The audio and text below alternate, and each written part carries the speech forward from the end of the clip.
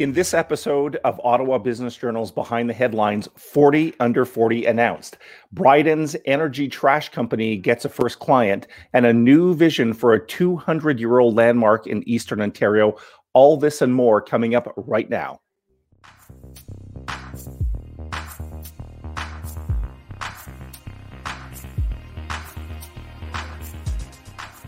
Behind the Headlines is brought to you by Nelligan Law, Ottawa's fierce, proven, and human law firm. Visit them at nelliganlaw.ca. Hello and welcome to Behind the Headlines, recorded on May 10th, 2021. I'm Michael Kern from the Ottawa Business Journal. Behind the Headlines is a regular podcast from OBJ to explore the most popular local business stories. I'm happy to have my two colleagues from OBJ with us here today. Here is Peter Kavesi and David Sally. Welcome to you both. Peter, our first story is a big one. It's a once-a-year story. It's a recurring story. I'm building up the suspense here, and it's one of our top read stories typically of the entire year. Let our listeners and viewers know what we're talking about. So the Ottawa Business Journal and the Ottawa Board of Trade just released the names of this year's 2021 40 Under 40 recipients. This is really, really exciting for Ottawa Business Journal. I think it's one of our coolest initiatives of the year, just because it's a celebration of the region's rising business stars. So every year, OBJ, the Ottawa Board of Trade, and our partners select just again some of those young leaders who are demonstrating business achievements, professional expertise, and community involvement. So again, it's a great moment for the entire business community to come together and celebrate the achievements of some people who are really just shaping the local economy. What's really, really cool about this project, of course, it's really, really long-standing awards. And Mike, you've been right at the center of it for some 20 years, both with the nominations, the awards program, gala. I'm really curious. Tell us, how has 40 Under 40 evolved over that time? Wow, that's such a good question. I kind of, as you indicated, lost exact track of how long I've been involved. It's around 20 years. This is the 24th. Maybe I'll start off by saying that group of recipients, which means that this is pretty cool. But next year, will be the 25th. So that's quite the milestone. The 25th, of course, do the math. 40 times 25 will mean we have 1,000 alumni. So how has it changed? Certainly if I were to speak a little bit more about this year, the pandemic, no surprise, was a big theme this year. And there were a lot of stories in the nomination process of how people were dealing with the pandemic. If we zoom out a little bit, I think the award has gotten a little bit more broad-based. I mean, principally, who we're looking for, or the award is ideally, I guess, suited to a company founder, someone that's developed a significant business with a significant number of employees, significant revenue basis, also, balancing out expertise and community, by the way. I have seen it be a little bit more inclusive. And when I say inclusive, I mean kind of from a sector perspective, and also a few more public sector people being recognized. One of the things this year is we would have seen some key association people, someone from Ottawa Tourism, people from the healthcare industries, things like that. So I guess those are some of the reactions. I guess the other thing that surprised me this year is that people had time to do nominations. So we didn't see any dip in the regular level, pre-pandemic level of nominations. We had close to 300 people. I think it was 280, 290 people start nominations. I think 160 finished nominations. And then I do some pre-screening and hand it to an independent panel of judges.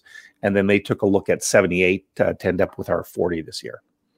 So, of course, I need to mention that everyone can read the full list of recipients at obj.ca. It's in the editor's pick box. Dave, let's bring you into the conversation. Both you and I have served stints as judges, over the years, so we have a bit of perspective.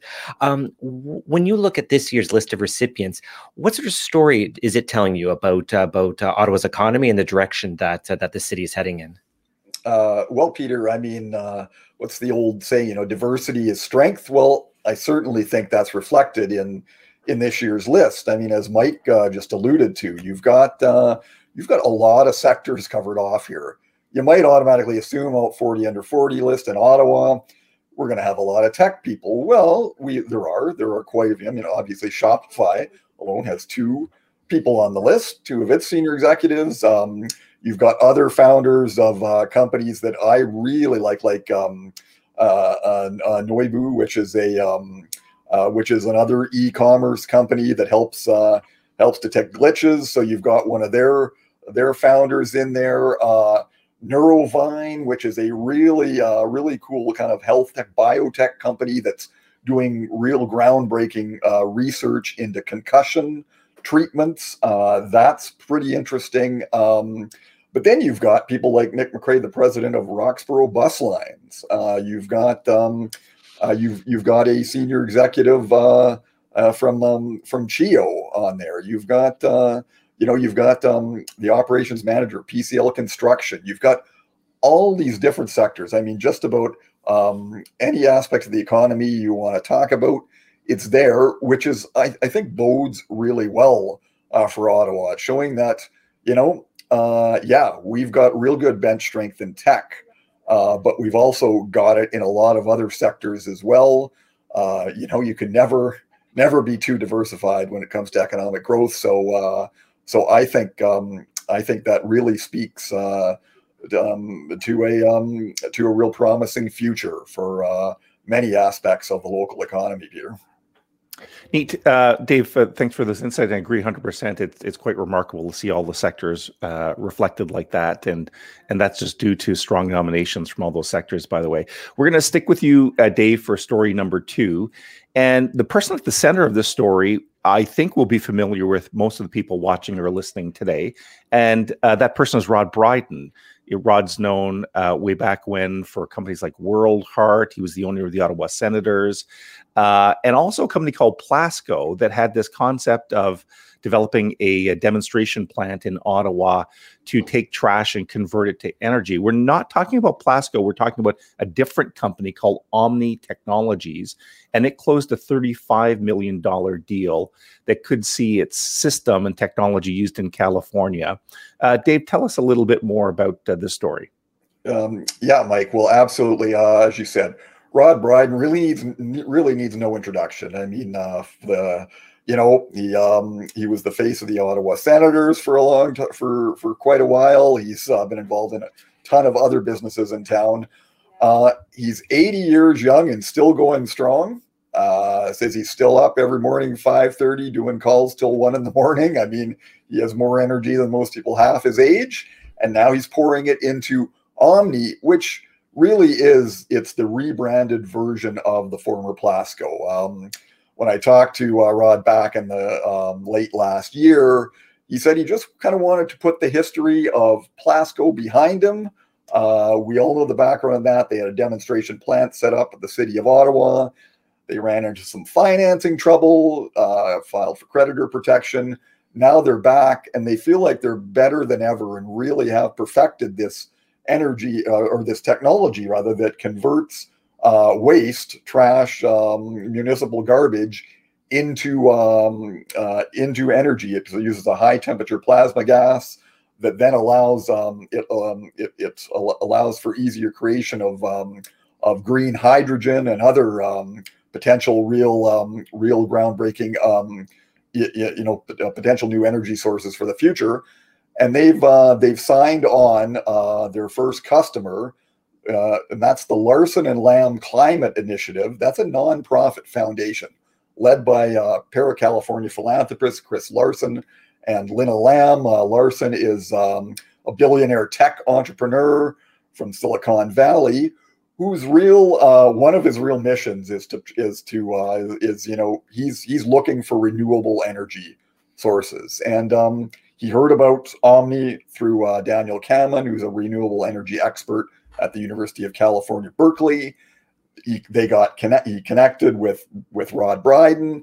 Next thing you know, he's signing a $35 million US deal to build one of Omni's plants at an as yet unnamed California location. So it will start converting garbage to energy they hope to have the plan up and running by the end of 2023. So Bryden's really hoping that this is kind of the first domino that falls and kind of starts the momentum growing to finally generate real revenue for this technology. It's been a long time coming. It's been this technology has been 15 years in the making, really. So we know that when it comes to green energy, it's very few companies are an overnight success. So Bryden really feels like finally the former Plasco, now Omni's time has come, and he's really hoping for big things in the future. So we'll follow it closely and see where it goes, Mike. Yeah. It would be nice, as you indicated, the technology seems so innovative way back when. It was too bad the demonstration plant couldn't have been a bigger success. But yeah, good luck. And I think it's the right time for this type of idea, right? I mean, there's been no better time for this to happen. Listen, Peter and Dave, before we go to our last story of the day, I want to bring in our legal expert from Nelligan Law, our sponsor behind the headlines. Jim Anstey is an associate lawyer with the Employment Law Group. Welcome to Jim. Hi, Michael. Thanks for having me. Jim, we're getting to the point in this pandemic where I'm being optimistic here that we might be, employers that is, might be willing to recall employees to the office. The assumption is those employees are working from home, of course.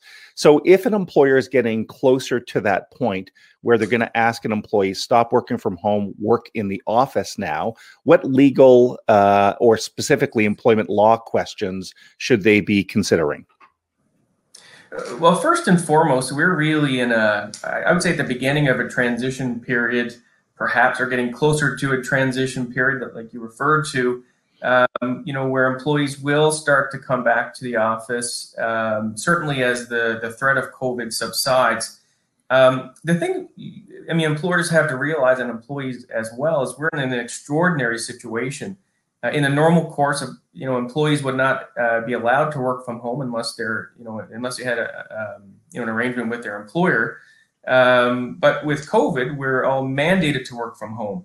Once, once the pandemic is over, or we get close to the end, and employees don't have to work from home anymore, we're going to be in a situation where, the pandemic threat has passed, and now we have employees in the, in our workforce who are still working from home, perhaps. And the risk there is for employers is to make sure they don't, let things, remain the same, or don't express their, their expectations for remote work and attending the office and all the things that go along with that.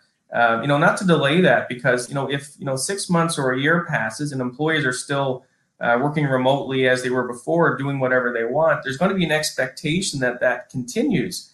And the risk there is that it becomes, a fundamental part of your employment agreement that the employer can't later change. So what I'm telling employers is, before we get to that transition period, or as we get into that transition period, make sure your employees understand your expectations in terms of remote work, when you have to come to the office. Remote work policies are a good idea now because we're all working remotely, and employers do have some issues here and there with how that's going. Overall, it's going well. But, you do hear complaints about certain things, and that's best managed if the employees know the expectations. We've been developing some policies for employers along those lines to make that work and reduce that risk going forward.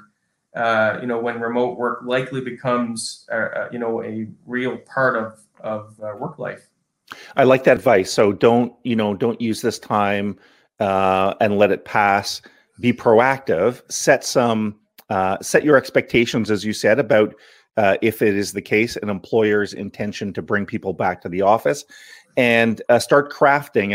I think I heard what you say, a remote work policy now, so that employees have a little bit more context and know what's coming down the pipe. Absolutely. You don't want to be in a situation where employees expect to be able to work from home whenever they want, because that's what's been happening now. And, when the pandemic is over, we're outside of this extraordinary legal situation, what the employer allows employees to do can affect, the employment contract. So we need to be careful there. Thanks, Jim. Great advice. And that was Jim Anstey from Nelligan Law. Thanks for their support of this show. Listen, the third and final story is an interesting one for me. I'm a little bit of a history buff, at least I'm interested in it. This story comes from OBJ contributor Tom Van Dusen and is part of OBJ Regional, which is covering Eastern Ontario. The story is about an entrepreneur who is working to turn a 200-year-old former windmill tower on the shores of the St. Lawrence Seaway into a symbol of cutting-edge economic development. And the plan is to restore the building to regenerate the shoreline using a green design and construction technologies, and also create a hub for social and environmental reasons. And it's not just a lot of talk. In fact, $2 million has already been invested into this development. Peter, I'm going to go to you on this. The story is centered in a town of Maitland, a town I didn't know much about. I had to look it up on Google Maps. It's about 5 kilometers east of Brockville. But give us the details, Peter.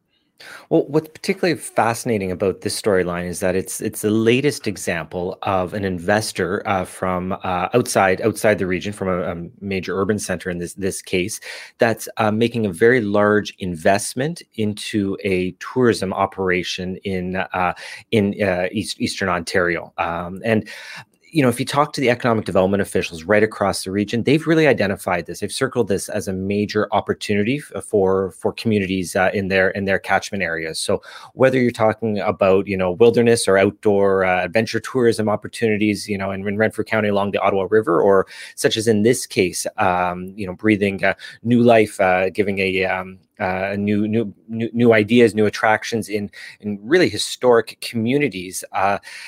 These communities really do see an opportunity to increase their tourism sector on the strength of these investments. So again, the story we're talking about, today is centered in Maitland, but it was just a couple months ago that we had a story about 2 sisters, one from Vancouver, one from Montreal, who purchased a former church in the town of Iroquois with big plans to turn it into a new hospitality center. So, again, if you zoom back, on a very high level, you do see the opportunity in the sense that this entire region is within easy driving distance of the Greater Toronto area as well as Montreal, and of course more broadly in tourism, we know that there's this appetite for a new wave of attractions, right? Experiential tourism, something a little bit different than what's been traditionally on offer. So it is an exciting trend to watch, to see if it does sort of grow into a trend, both from an investor side as well as from an economic development side in a lot of these communities. Yeah, fingers crossed. And tourism after the pandemic will be more important than ever. Even this summer, potentially. I know the project's not going to be done that time soon, but just to have kind of that rubber road, or whatever they call it, rubber tire market. Peter, we're going to start wrapping up.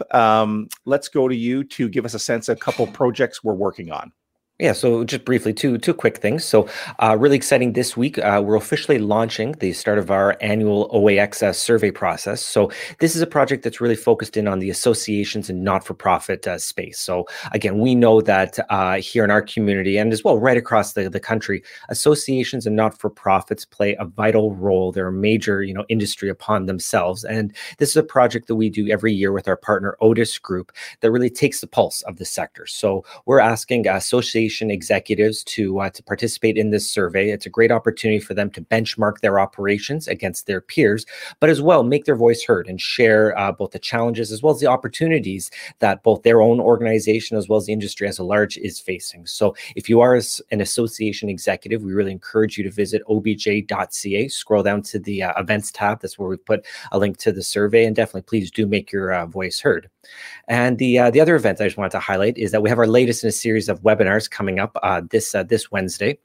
So, as you were just sort of alluding to in your conversation with Jim, fingers crossed. It feels like we're on the cusp of a mass vaccine rollout, which is, of course, spectacular news. But for employers, that really means that now is the time to start planning about what a return to work might look like for your organization. And, we've done a lot of our own polling, our own surveys, and talked to a lot of experts. There's a lot of predictions out there that suggest that we're going to be looking at a hybrid workforce where some people are working in an office, some people are working from home. And that's really going to put a bit of pressure on employers to figure out how they're going to adapt that and make sure that they have all the tools and setups in place to encourage collaboration. So we have a webinar coming up this Wednesday with our partners, Interactive Audio Visual. There's still time to register. Again, please go to obj.ca/events. You'll find the link and more information about that.